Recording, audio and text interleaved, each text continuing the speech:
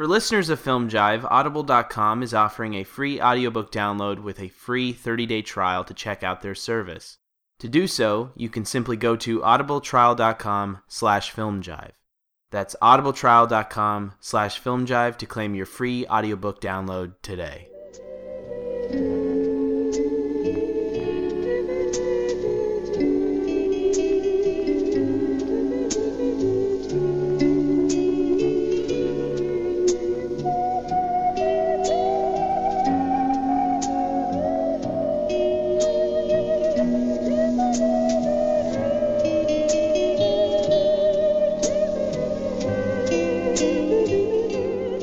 Hey everyone, welcome back to the Film Jive podcast.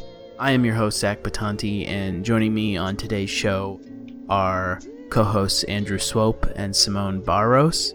We are recording this episode on March 13th, 2016. This is episode number 94, where we are discussing Jesus Franco's 1973 erotic thriller, Eugenie de Sade, or as it's known in other territories, Eugenie 2000 and Eugenie Sex Happening, starring Soledad Miranda and Paul Mueller.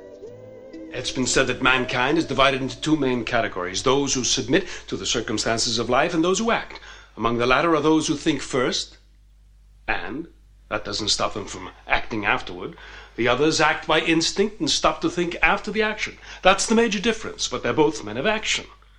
The world of tomorrow belongs to us. And you, Mr. Ruddick, I suppose that you act only after thinking things out thoroughly. Does your daughter think as you do?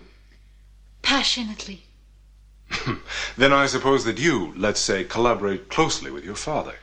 Yes. I see. I often wondered about the nature of your relationship.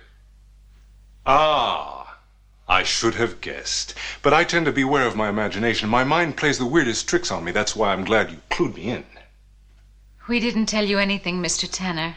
No, of course. You didn't come out and say you were lovers. But I'm warning you that from this moment on, I'm going to keep a close watch on you and everything you do. In the 1990 debut issue of Video Watchdog, Tim Lucas famously noted, "You can't see one Franco film until you've seen them all." Jesus Franco's cinema is one of rambling, senseless plotting, decayed images, and often tedious performers desperately groping their way along oceanside properties and Gothic mansions. As one journeys through this forbidden colony of cinema, they will uncover a dense universe where characters float from one film to another, regardless of setting, genre, or previous cinematic depth. These desperados may seem familiar, as Franco often appropriated characters from various sources, such as cinema, history, or literature. In his film Jack the Ripper, Franco cast his most famous antagonist, Dr. Orloff, as the real-life serial killer. In the erotic rites of Frankenstein, potentially the pinnacle of this shared universe, he features mystery novelist Edgar Wallace's character Attila Tanner, Dr. Frankenstein and his monster, and a character from an obscure Mexican serial Franco once viewed as a child, and the historical figure of Alessandro Cagliostro, all in an attempt to evoke the spirit of Universal's monster mashup films of the mid-1940s. This swollen universe not only eradicates our accepted conceptions of cinematic space and time, but also natural laws. Suddenly, the natural and supernatural coexist in a single temporal landscape, placing Franco's cinema with the greater shared universe of mass popular culture. In this regard, Franco becomes more the jazz trombonist than traditional film director, assembling his most beloved fragments of Europe's pastime, using film as a physical medium to excavate the spirits of his pulp obsessions, mortalizing them before our very eyes. His love of the jazz musical tradition informed his directorial process, often devising his narratives on locations as they unfolded. According to the film's production history, Franco embarked on Eugenie de Sade without a screenplay, only a vision, sculpting his creation through instinct, no longer shackled by his previous contract with producer Harry Alan Towers, who Franco produced 9 films alongside. Considering this artistic liberation, Eugenie de Sade becomes a film of both creative and personal growth, not just for Jesus Franco himself, but also the film's central characters Albert and Eugenie, whose realities transform as Eugenie's sexuality awakens and Albert's expires. A new world is born and the old world abandoned. But within Franco's shared universe, why does the character Attila Tanner, performed by Jesus Franco himself, who assisted Dr. Frankenstein and exchanged fists with Count Dracula, suddenly re-emerge, trailing this father-daughter duo who originate from de Sade's short story, Eugenie du Franval, and not from the pen of Edgar Wallace? I think what the shared universe and this sort of like almost collaging technique you're describing, I think it does a lot of different things. I think one thing it does is it liberates Franco's films from having any kind of real self-consciousness. Some people have called it sort of syncopated cinema, and it kind of allows Franco to free himself from the concern of appearing naive to the viewer. The chaos of the film allows for absurdity to be present where it normally would not be. And one of the things that I like most about his films is that the real world where the film is being made and the fantastic world within the camera can coexist and be in conversation. His camera enters this sort of mode of discovery where the reality of the staged fiction can influence the development of the fiction. But I think the question of why Attila Tanner is really curious, because I think the fact that Jess Franco performs the character himself completely alters the entire reality of the film.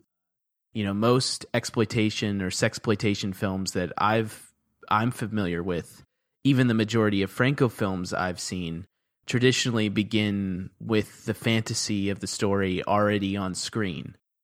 Whereas within Eugenie de Sade, the film begins as if that is the case. You know, we see the character of Eugenie and a blonde woman with, you know, Bruno Nicolai's score.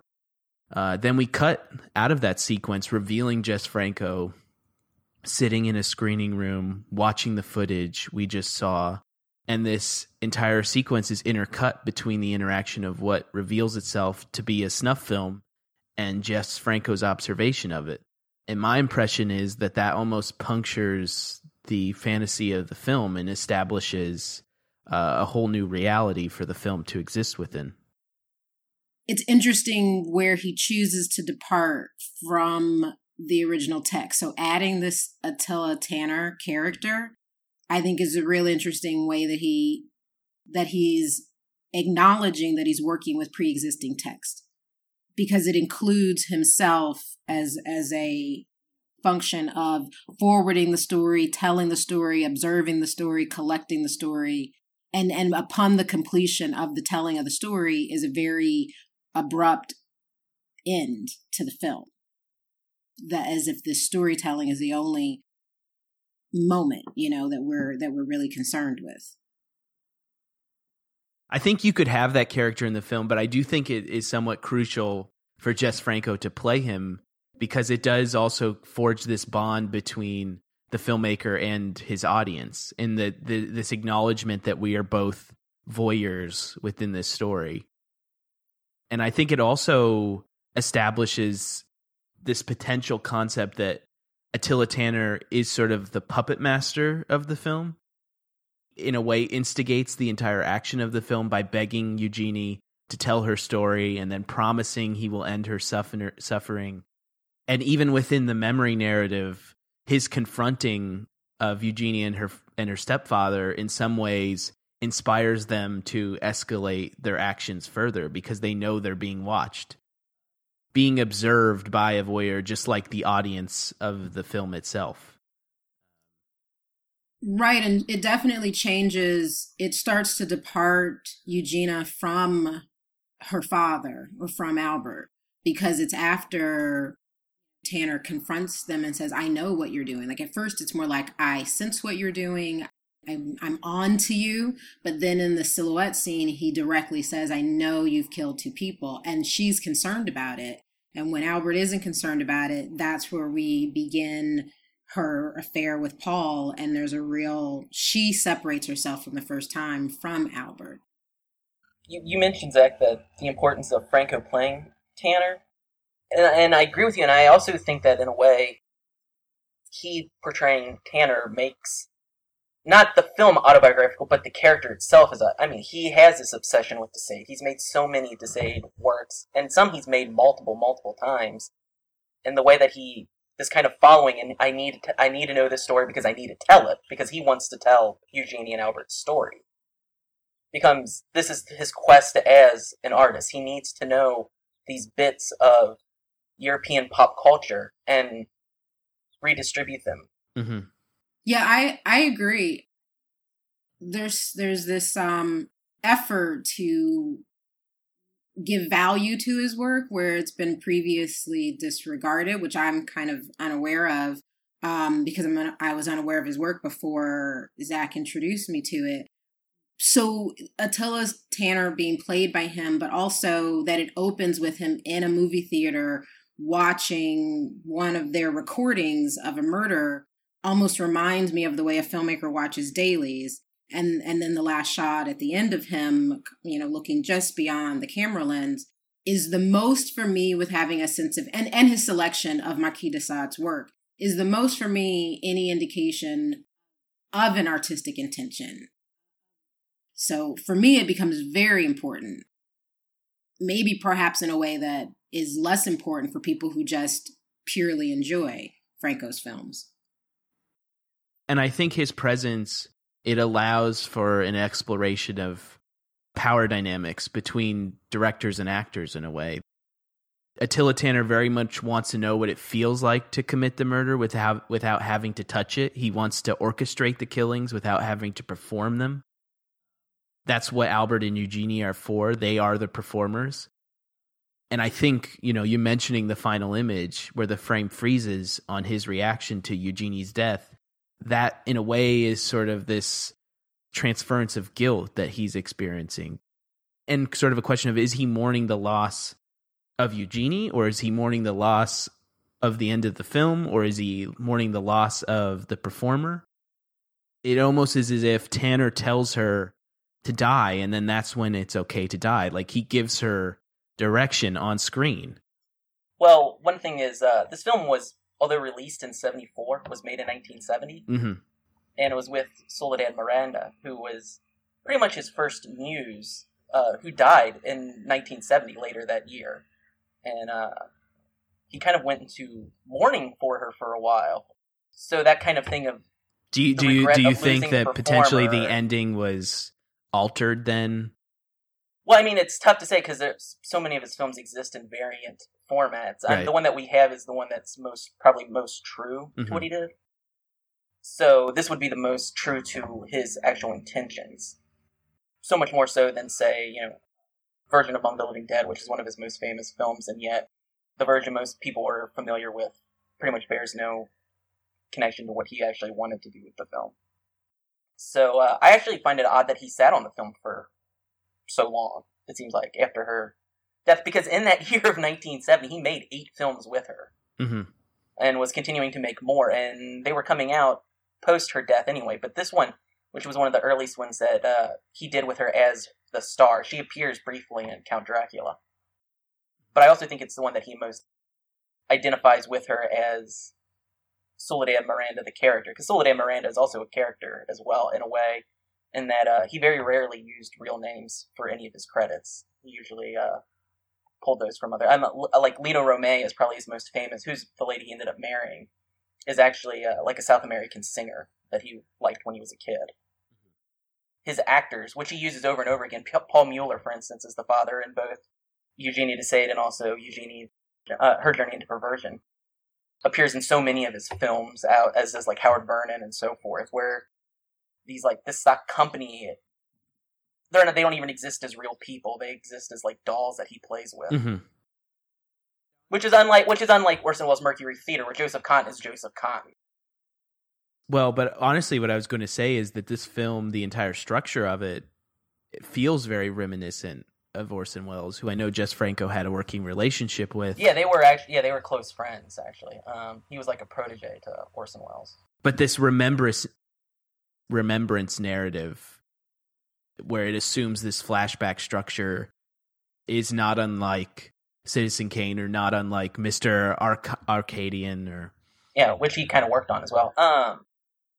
But Eugenie in bed, the silhouette that we constantly get of her is reminiscent of Kane in bed when he's dying at the beginning of Citizen Kane. I mean, the other film that it made me think of frequently was Kubrick's Lolita, also because of the flashback structure and the trailing, I guess, that you can do. Peter Sellers' characters in a way. Yeah, absolutely. the greatest hindrance of the film structurally is the very literal voiceover, which I'm assuming is in all versions of the film. Yeah, the voiceover I like. I know the English track is kind of like clunkier, but dialogue. I think dialogue in a Franco film is almost. It's not even secondary. I think sometimes you can watch them without the dialogue and you still kind of understand what's happening. Well, that was what I honestly kind of wanted that, because I felt like this film is ripe if you eliminate that voiceover with a lot of potential ambiguity that would be interesting if the images weren't accompanied by this sort of detached monologue, which provides no insight into Eugenie's psychological state. But where I think the theme of memory is well expressed visually is at least in the repetition of the imagery. And this is where I think Franco's aesthetic is a strong benefit in a story like this, where we routinely see Eugenie sitting in the oversized armchairs, the repetition of the tree branches during winter, the burning hearth, the constant zooming and reframing, because the camera also kind of starts to act as if it's like her mind trying to resummon her memory. So there are images that are out of focus because her memory is fuzzy. So it's kind of like you're watching the film as if Eugenie has sort of become disembodied and she's seeing the story from the perspective of a third party. Well, I mean, I think almost by the end, at her death, she's not the same person she was at the beginning. I know I wrote to you once that the film's about change. Mm-hmm. And it is. I mean, and we do have Albert when he's first speaking with Tanner. When Tanner says you contradicted yourself in your writing, and he said, "Well, I wrote that 20 years ago. I wrote this now. Of course, my ideas change. However, his actual behavior never changes. His personal behavior never changes. He kills Eugenie's mother because of infidelity. He kills Eugenie because of infidelity. I mean, personally, he can't change. Artistically, he can change, but as a human, he can't. Whereas Eugenie's the opposite. She does change as a human, and that's where I look at this is a film about change and how you need to change it, not only artistically, which he did. This was a huge change from what he was doing with Barry Allen Towers, but also as a person, you have to find personal growth. I also look at the film as a statement of kind of like nature versus nurture. In the original Eugenie story, he's not the stepfather; he's the father. But Franco deliberately changes it to her stepfather, and because I look at it as her nature is of her mother, whereas he's nurturing her to be him. But in the end, that fails. Well, I think that's present in the book, that in a way she is the perfect woman because she's not, in his eyes, she's not a woman at all. Like she is her father's creation. She is a transgendered person. She has a man's mind, her father's mind, and she's just in a woman's body. But by eliminating their blood relation at all, though, you can't even say it's in her nature to be like him. No. Yeah, I don't know that she has a man's mind, though. Well, I'm not saying in the film. No, that's like to say is like that's his way of looking at it.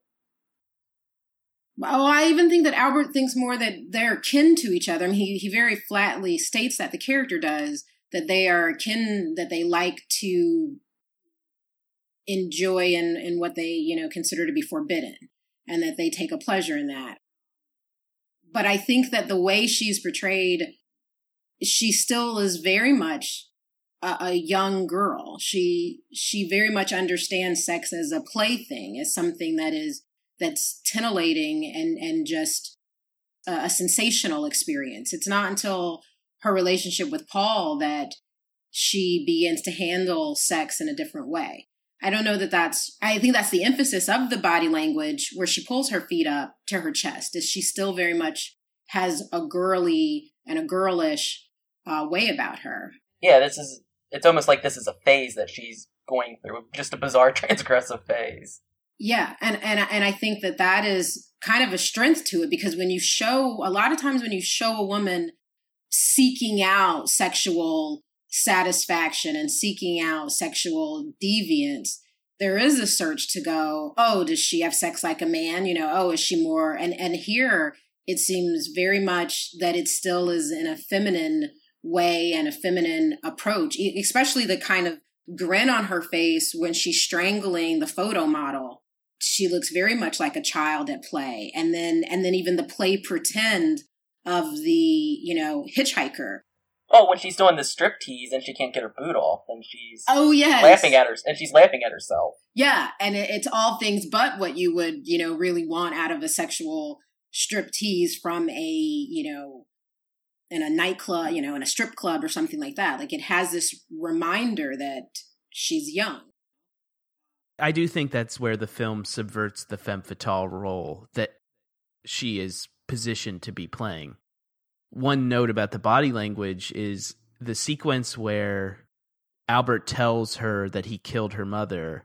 Her body language is completely different. She is sprawled out on the chair against the fur in this red bathrobe. For most of the film, when they're committing the crime, she is always in a state of submission. Like, the dialogue that she states back to Albert is, I promise, Father, I will obey. So there is a certain absence of agency in a way. Well, yes, placed in there because of a great sense of admiration, which even Attila Tanner expresses admiration to Albert. They both say that he's brilliant, and they both say that he's underappreciated. This is where, when you were kind of talking about the reflexive reality, that I wonder if Jess Franco has an kinship to Marquis de Sade, because her opening voiceover states that Albert was a writer who was not recognized. We know that Marquis de Sade is, when you look at his biographies, he's talked more as being, arrested and serving time as an aristocrat who indulged in all these illegal sexual fantasies and had this insatiable sexual appetite. And therefore, his work isn't discussed with the way like Gustave Flaubert, is discussed. So then it seems to be this reflexive level where Jess Franco also doesn't have his work elevated because it is pornographic. And so there seems to be this continual statement that from Eugena's character, from Tanner's character, how much they admire Albert. See, I don't know if I see his relation with Albert in that Franco has such an instinctual way of working, whereas Albert, everything is so precisely planned, where he's much more like analytical. Because I almost saw Tanner and Eugenie's devotion to him as an artist is almost kind of, they haven't found themselves. They think this is what a great artist, because when they murder the nude model, I mean, he has everything planned to a T, whereas Franco would have done it instinctually. He wouldn't have planned it. He would have just gone, this is what I got this idea, and then planned it on the fly, planned it on the go. Because that's how art is created to him, which comes from his jazz upbringing. This is how you do it. You feel your way through it. You don't plan it out this step by step. Why I don't see his connection to Albert, for instance. Well, he has an admiration. Tanner says he wants to tell the story. He wants people to understand that Albert is someone to admire or look at. But yes, I definitely agree with you that the difference in the planning, what was interesting to me is, Albert outlines his plan, and then he doesn't really abide by it. He says the problem with murderers is they try to hide and they end up being conspicuous. But that's exactly what he then does. They're wearing these ridiculous costumes. He's wiping the fingerprints off of, the neck strangling device. And he's doing all these things that he said that's exactly how murderers are caught. And I do agree with you that the one murder that he does do that's not planned and is not elaborate, it doesn't have any of the fun quality to it. It doesn't have the torture quality. It's not an extended murder the way all the other murders are, is the murder of Paul, which I personally really hate because I'm looking forward to a murder of a man that was as elaborate as the murder of the women. But at that point, narratively, Albert is just enraged. So yeah, that was more of a crime of passion then. So I think that it is interesting, this distinction that you're making, that the Albert character is so calculated, but then it's at that murder that he's not calculated. And that's the one where Tanner directly catches him. Yeah. Right. Yeah. I will say, though, in the regard of kind of like bourgeoisie society. Franco was supposed to be a diplomat when he was young. That's what he actually has a relatively I wouldn't say noble but well respected family in Spain, and he kind of threw all that away to attend a film school in Paris, the government film school in Paris, and he was kind of the black sheep of his family because of.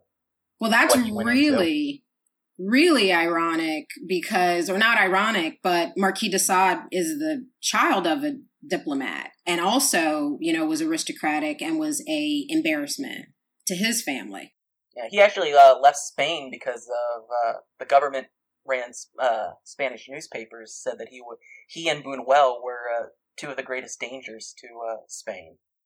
So here's what I think is interesting in that, because I don't know Jesus Franco at all. Was there any expression of the fact that Louis Buñuel could do what he was doing and he was not in the hire of sexploitation, that he was making films and his use of nudity, it seems, unrestricted from a sensual, sexual arousal, whereas it's in the Jesus Franco's films that I've seen, the sex is there to arouse, very similar to what we would see in a pornography. I don't know whether there's any sense of frustration. It doesn't seem as though there is, but I don't know. I think he made, for the most part, what he liked. His films are uniquely his, more so than I think any other filmmaker. There's no one else that could quite make a Franco film. He loved comic books.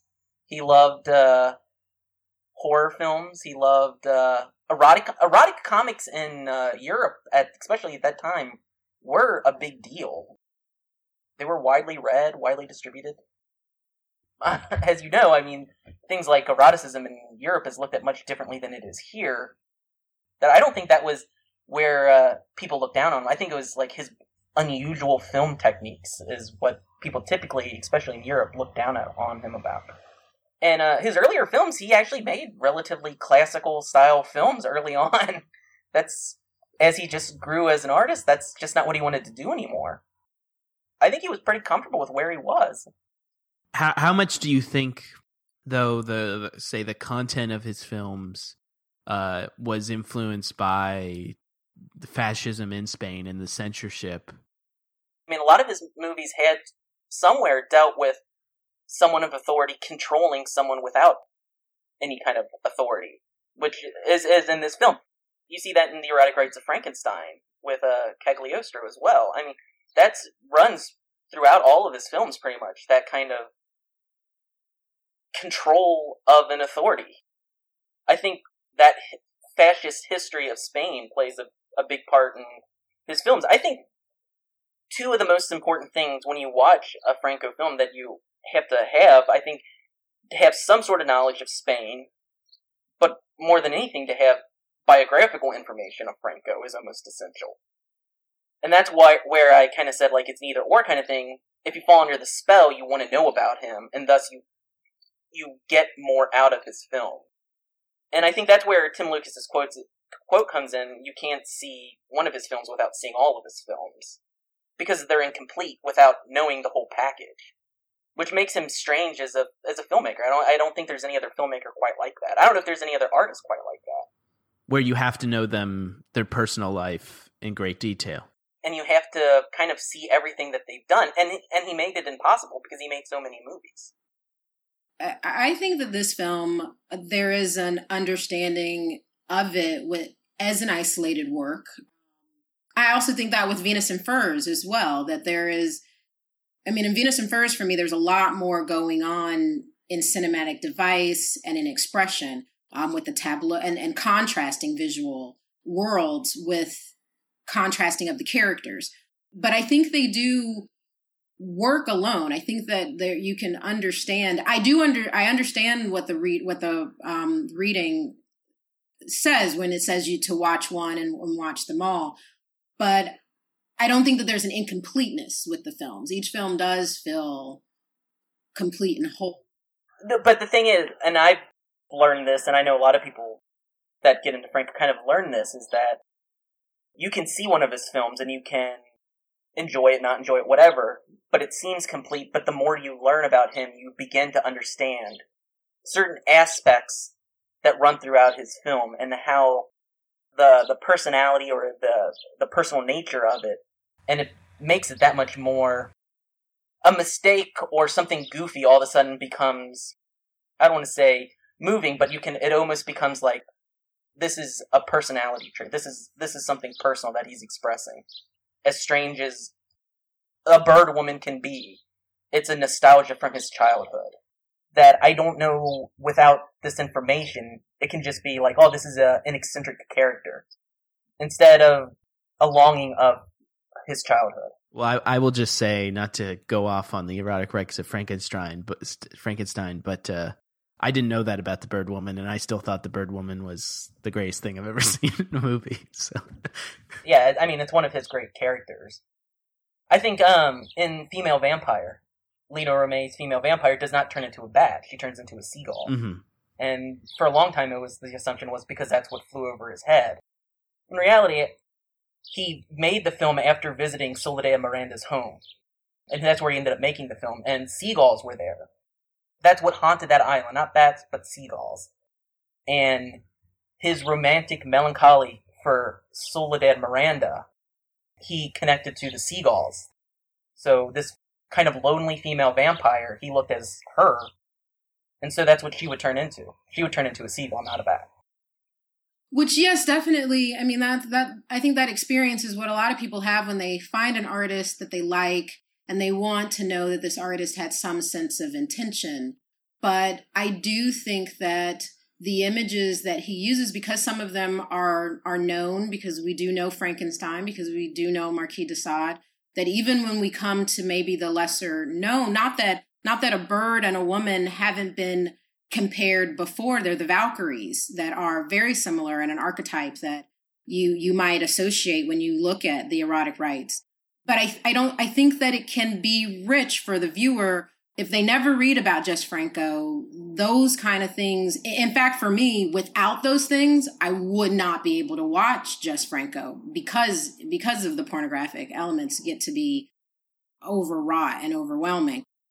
But those aspects, which it's nice to know that it comes from his personal background, and you want that to be true of artists, but I don't feel that I needed to know it to be intrigued by what the Bird Woman, her aesthetic and the way she moved, and her voice that he put in with the actual bird sounds coming from her. Vera Frankenstein I really like that character in that film. And so I think it's a strong suit that the films can exist and the lexicon can be delivered to you in the time that you're watching his films. And if it's richer for you and greater for you to look deeper, then that's great. But it's not so esoteric as maybe filmmakers who, when you watch it, it's just inaccessible without the pre-existing history. Yeah, I don't know if his work is inaccessible. His style is uniquely his. That turns a lot of people off. So I don't think they're inaccessible in that regard, but I just think it adds additional layers to the work, especially since it's such a giant body of work that he was constantly making mm-hmm. films about himself and his background and his memories and things. I mean, Franco's understanding of de Sade is still kind of rooted very much within the culture that he's occupying in the 60s and 70s, meaning that he never entirely commits to illustrating de Sade's sexual descriptions on screen. Like his rendering of Sadean imagery is very much confined to the female form, fixating on modern objects which define female sexuality, the breast, the anus, the vulva. Like his tableau in that sense is very limited, whereas I think if he actually did illustrate the human cruelty and the depravity of de Sade's imagery, it kind of walks the line of, does he want to be titillating or does he want to be shocking? So that's just why, I guess, if you look at actually how graphic sex is in his films compared to what he's referencing, I think people somewhat exaggerate the explicit sexual nature of his work. Oh yeah, no, he definitely, and he ended up making some hardcore pornography out of de Sade's work as well. But even then, I mean, I don't think it ever gets into the realm of, say, like what Pasolini did with it. Whereas Pasolini's, I mean, you do feel disgusted. I personally have never felt this. Now, granted, I have a higher tolerance for these kind of things. It's also what you're doing with the work, what your intention with the work is. And that's what I'm saying is Pasolini does want to disgust the viewer, whereas Franco is not trying to disgust the viewer. I think his intention is arousal. I do think there's a clear drive for that. Yeah. And so, you know, I think it has to be understood or accepted as that. And that's where it is very much, if we look at it as an artifact of society, you know, women, the ratio of women nudity to male nudity is appalling. And the use and the way women are depicted, their bodies are depicted, is so common. It's an image that it seems disposable almost. And yet the restriction of showing, you know, the male genitalia, by absence of making it that common, it makes it almost like sacred. But I don't think that that's something that, you know, Franco's even aware of, because I don't think it's something that men are aware of. You're acting out of the impulse of what you want to see and what arouses you. So this is where you go if you're a man. Whereas Catherine, you know, I don't know that I'm pronouncing her name right, but Brillat, she's working out of a woman's desire, and which is hard to do because there's such a male-dominated society. Even Anais Nin admits that much of her erotic literature was still from a male gaze, and she feels that she succeeded a few times in coming up with a language that was distinctly female. But I do think that, you know, we have filmmakers, even Vera Shlilova in Prague. She's a filmmaker that starts to get into and explore women sexuality and what's alluring to women and what's arousing to women. And seeing the male form is in fact arousing, as much as people want to say, oh, the male form is not beautiful. It absolutely is beautiful and should be seen. Not that I'm saying that Franco should be the one to show it, because he shouldn't. But it's definitely interesting to me that not much has changed since the periods of him making, and through all the decades of him making films. This conversation still goes on, and it's just, can we give voice to the women directors who are shaping a language and finding a language? That's my soapbox, I guess. My question is then, sort of to continue with that, is then how do you feel the role of a woman is portrayed in the content that is not sexually explicit? I think it is interesting. I've personally found myself, you know, relating to Eugenia, even sitting with her feet and her knees to her chest. That's a pose that I still sit in, you know, as an adult woman. There is something that there are these habits or these things that are a part of being a woman. So I do think that he lets the narrative of them grow, and lets the narrative is not so restrictive, especially in Venus in Furs. You know, I really like that her vignettes of Wanda, who looks like the woman on the beach, but she's not so much, you know, in revenge of her death, and she's more so in a haunting kind of presence. And there's this triumphant theme that happens when she kills the people who killed her, each one by one. And you know that I actually loved Maria Roan's character in the other Eugenia, where she is this woman who she's orchestrating it. She's the Albert figure. She's the Marquis de Sade figure. I just hate that she must die at the end, because that woman in literature always must die. You know, Madame Bovary must die, and Roxana must die, and any woman who takes control of her own sexuality must die. But I think, again, that's a sign of the times. You know, that I don't think that's necessarily something that Franco is conscious of or trying to do. this is the text, the material that he has to work with, and all of literature up until when he's making movies have already kind of expressed and hammered out some of these things. I'm curious, in Eugenie de Sade, in She Killed in Ecstasy, in Pyrrhus Lesbos, in so many of his films, he does have a woman committing crimes of some sort, murder or whatever. However, I never really look at them as I would look the way that he portrays them is not in the way of I should look at this person as a villain. I don't know if I have sympathy, but I almost empathize with them in every regard. And She Killed in Ecstasy, she is just getting revenge on various people, but I don't look at her as a villain. She's not, when she kills these people, I do empathize with her plight that she's in. I do think the way that he portrays women is much different than, I think, the vast majority of directors, not only in the exploitation genre, but in film in general.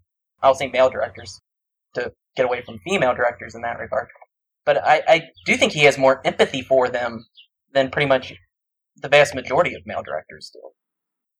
It, for me, is what makes it interesting to continue to watch. Through the commodification of the female nude form that is happening, there is still this whole character that is expressed. So just because I don't know the period that he's in, it's interesting. I don't know if it's unique to him. Well, I mean, look at, just because you saw some of the film Requiem for a Vampire, the Jean Rollin film that we watched that has the extended rape sequence. Oh yes. That has none of what Franco. I mean, as much as I like Jean Rollin, women really are sort of, set pieces, but I also think that's because characters are not really characters in his aren't film. Important in his films, yeah. Character and story aren't important in his film. It's atmosphere and tone.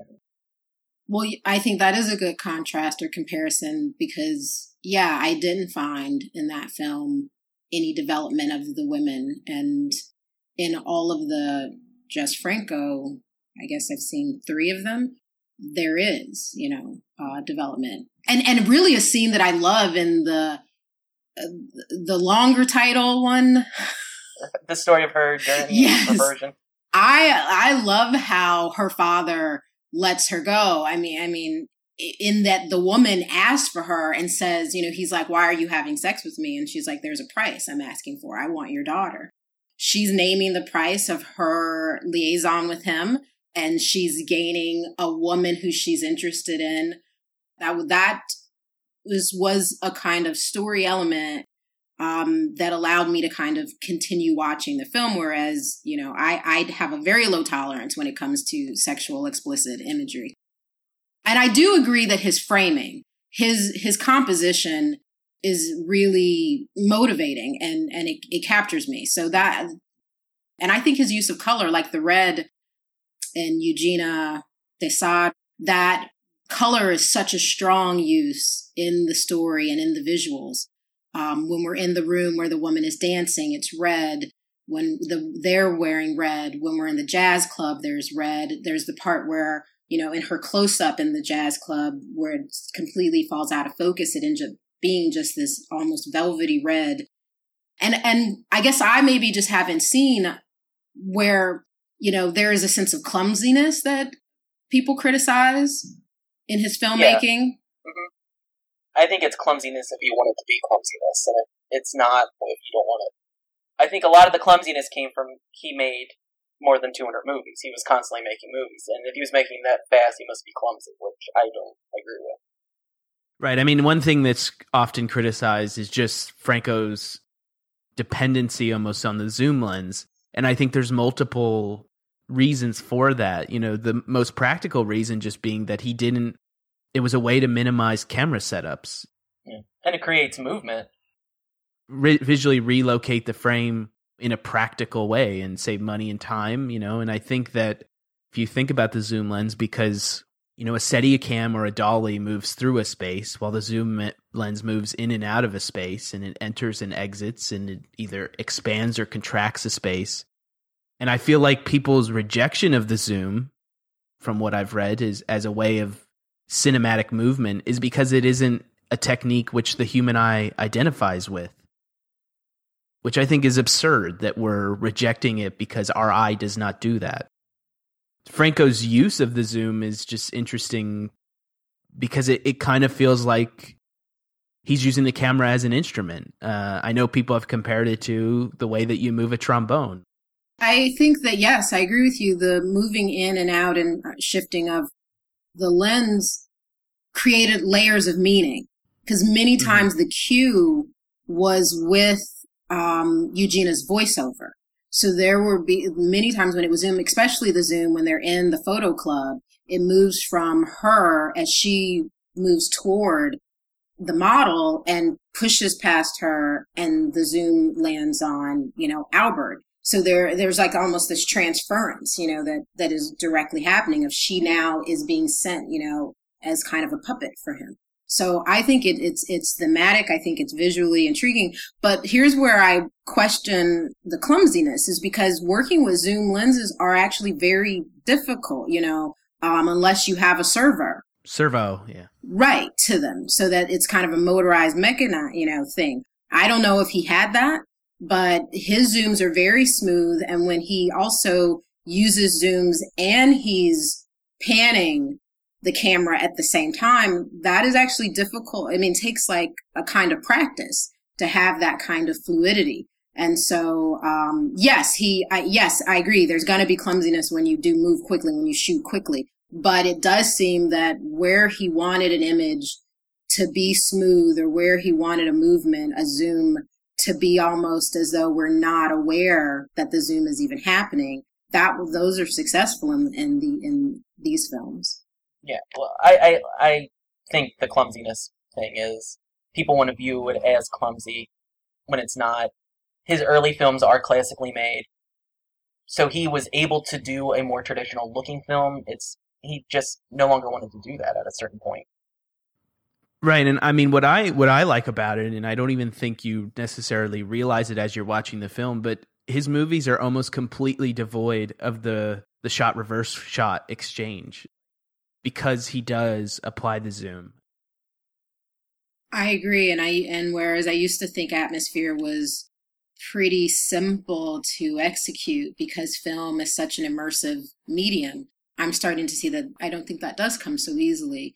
And he uses, when the setting that he selects becomes so much a part of what he's photographing, that it helps with the atmosphere as well. And it's not that I like that we have long scenes, that his scenes are longer, that people have conversation, and that conversation has tension, and that we don't move from, even as we move from Brussels to Paris, we really kind of spent time in the city, just the reuse, because he seems to reuse shots a lot throughout Eugenia, and the clock tower with the skyscraper, we're there a lot. And then we recognize it when we're in the silhouette scene where Tanner directly confronts Albert and Eugenia, and we're in that space, and that's in the reflection when she is saying they've been caught, and this changes things for her, and she observes that it doesn't change anything for Albert. So he reuses that space. We come to know that space. It seems intentional. Even the exterior of her house when she takes the walk, again, it's repeated shots, but it really makes the unending winter, that kind of happens in the film, a part of the film, the way literature does. Mm-hmm. So I think that is, seeing his effort to create atmosphere is definitely among things that I like in his films. It's less about do you love this film? It's do you love the world that the film is existing in?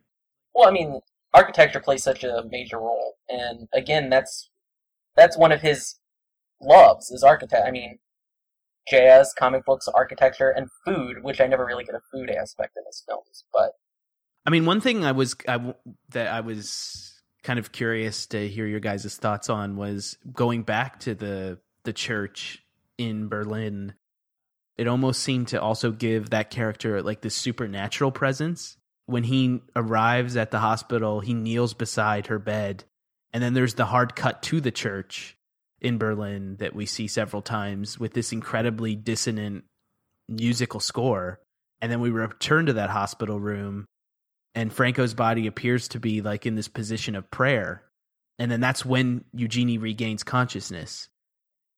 Well, I think all those images that you're talking about definitely point to him being her confessor, like as a priest, you know, as the role that a priest plays. And it's definitely a deathbed confession. That's ultimately how she's able to die, is by confessing.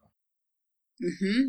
And I think that there is a sanctification that happens. And so I think that all of the images that you're talking about do add up to an expression of Attila Tanner being that role.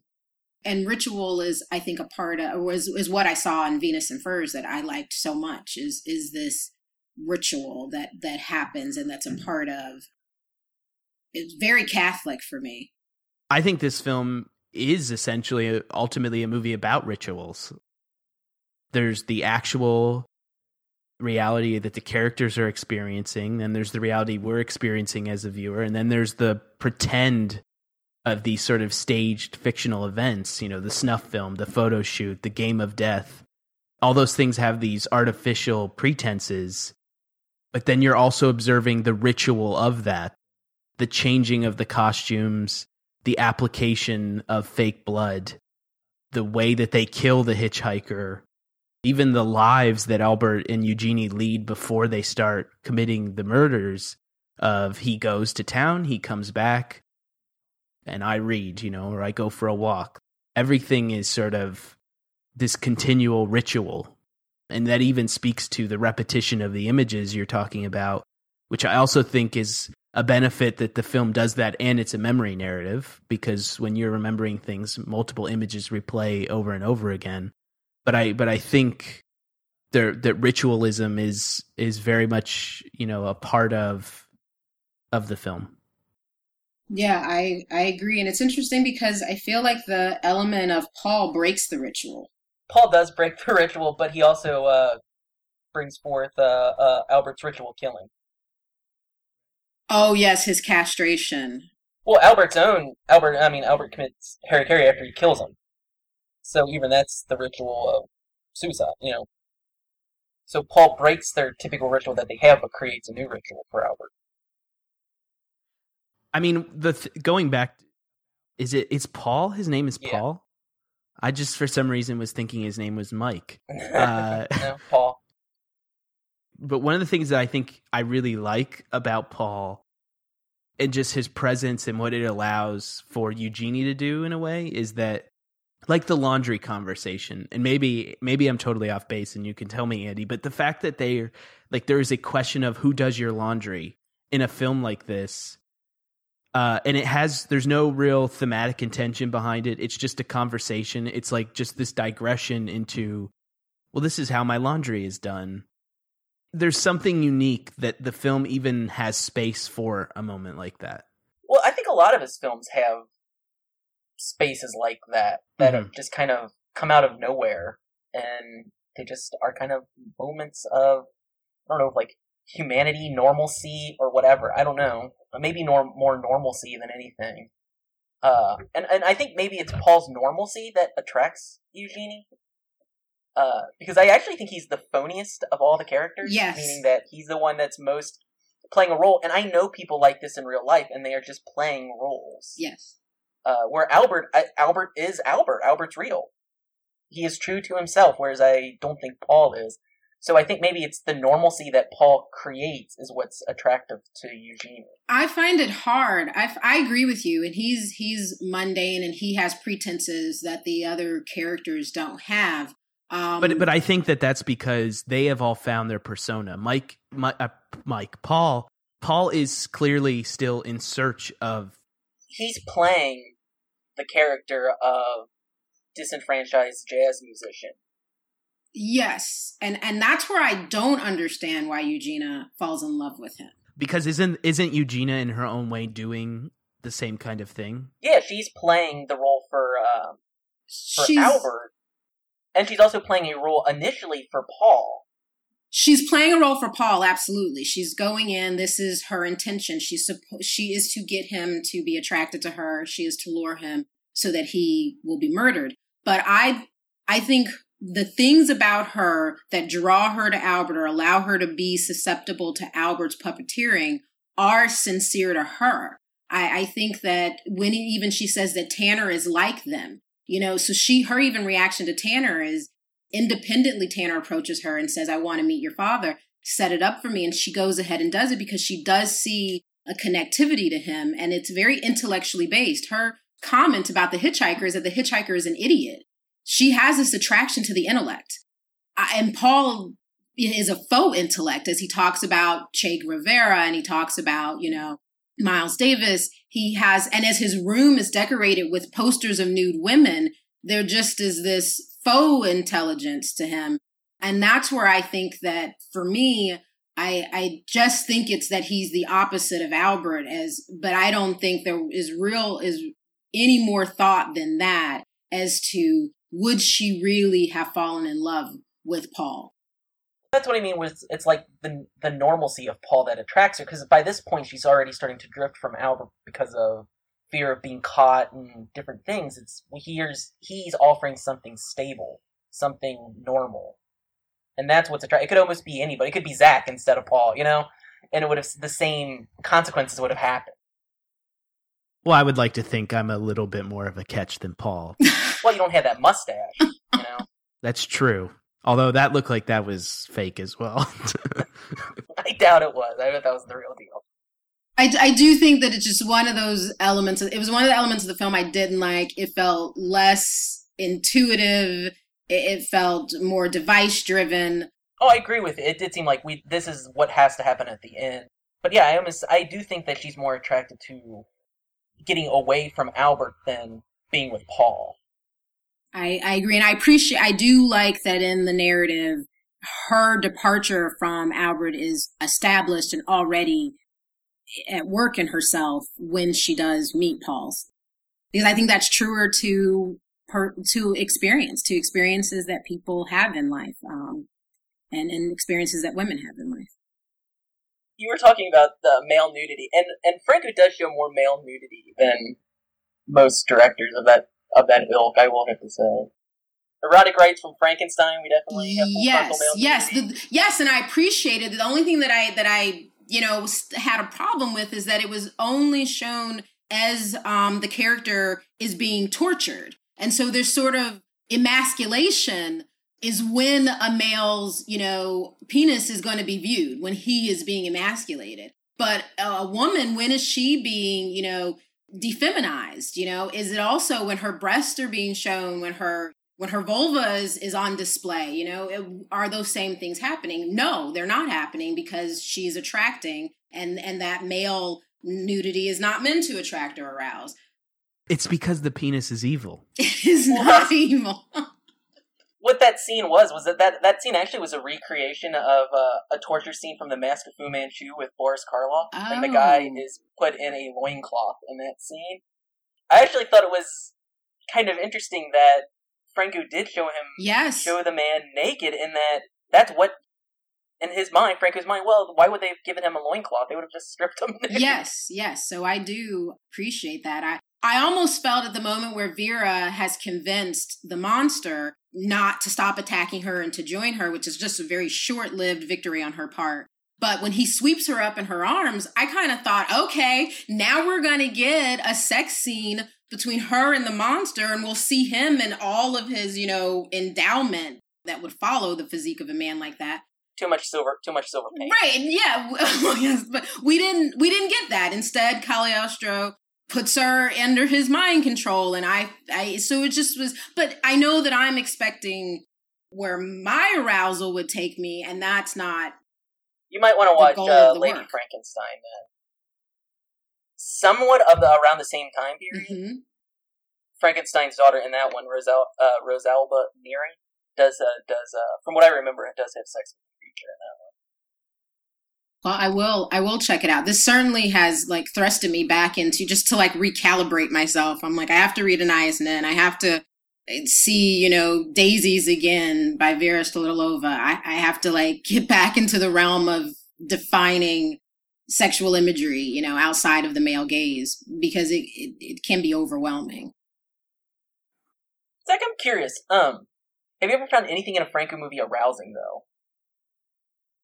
I told Simone this, that to me, I always attributed the nude women as it's kind of just, it's the mystique of the atmosphere. I made a joke when we were watching Erotic Rights that Bird Woman was was a big turn on, but no, yeah, I agree with you. I don't come to the films with any expectation to being aroused. I mean, that could be, at least for both of us, partially, we're looking at these films so much after the fact. I feel the same way about John Rowland's films. I don't find them arousing or erotic whatsoever. And he actually hated shooting the sex scenes. Really? Because like 60% of his films. Yeah, no, he hated it. That was always he had to do it, but that's stuff that he always wanted to cut out. Well, I definitely give Franco credit for, something that Anais Nin said in her diaries when she began writing erotica, and it was just for one person, actually. It wasn't that she was writing to be published. A person who she never saw, never met, never had any, direct correspondence with, hired her through a book collector to write erotica for just him to read. And he would send her notes back saying, lose the poetry, more sex. Lose the poetry, more sex. And he would pay her $1 a page to write these things. And he also paid other writers that she was friends with. And they became more and more frustrated because they all would get the note, lose the poetry, keep the sex, that she ends up writing a letter to this mysterious patron. And in it, she says, sex must be mixed with tears, laughter, words, promises, scenes, jealousy, envy, all the spices of fear, foreign travel, new faces, novels, stories, dreams, fantasies, music, dancing, opium, and wine. And she's kind of making this point that sex without these things is not as alluring. She says the source of sexual power is curiosity and passion. And I think that he, if he has to have these scenes, if he's in, sexploitation, and that's what he's been hired to do, and that's what his producer wants, and that's what the audience wants, he has mixed it with myth and archetype, from Cagliostro to I didn't realize that Attilio Tanner was another literary character, but to that character, to even the archetype of Bird Woman. And I think that makes the films very much something that you're viewing that's not just pornographic, but pornography with the poetry. So I thought an appropriate place to end the conversation is with a quote from a German philosopher named Johann Herder, who wrote about the art lover. And he states, "Consider the lover of art sunk deep in contemplation who circles relentlessly around a sculpture. What would he not do to transform his sight into touch, to make his seeing into a form of touching that feels in the dark? He moves from one spot to another, seeking rest but finding none. He shifts from place to place. His eyes become his hand and the ray of light his finger. Or rather, his soul has a finger that is yet finer than his hand or the ray of light." And when I read that quote, it makes me think of Jesus Franco. He's in search of making a film that is about sensations, is about textures, is about digressions, and that narrative is just simply the framework to explore those obsessions. The first book about his work was titled Obsession. I think a lot of people that are into his work look at it as a cinema of obsession.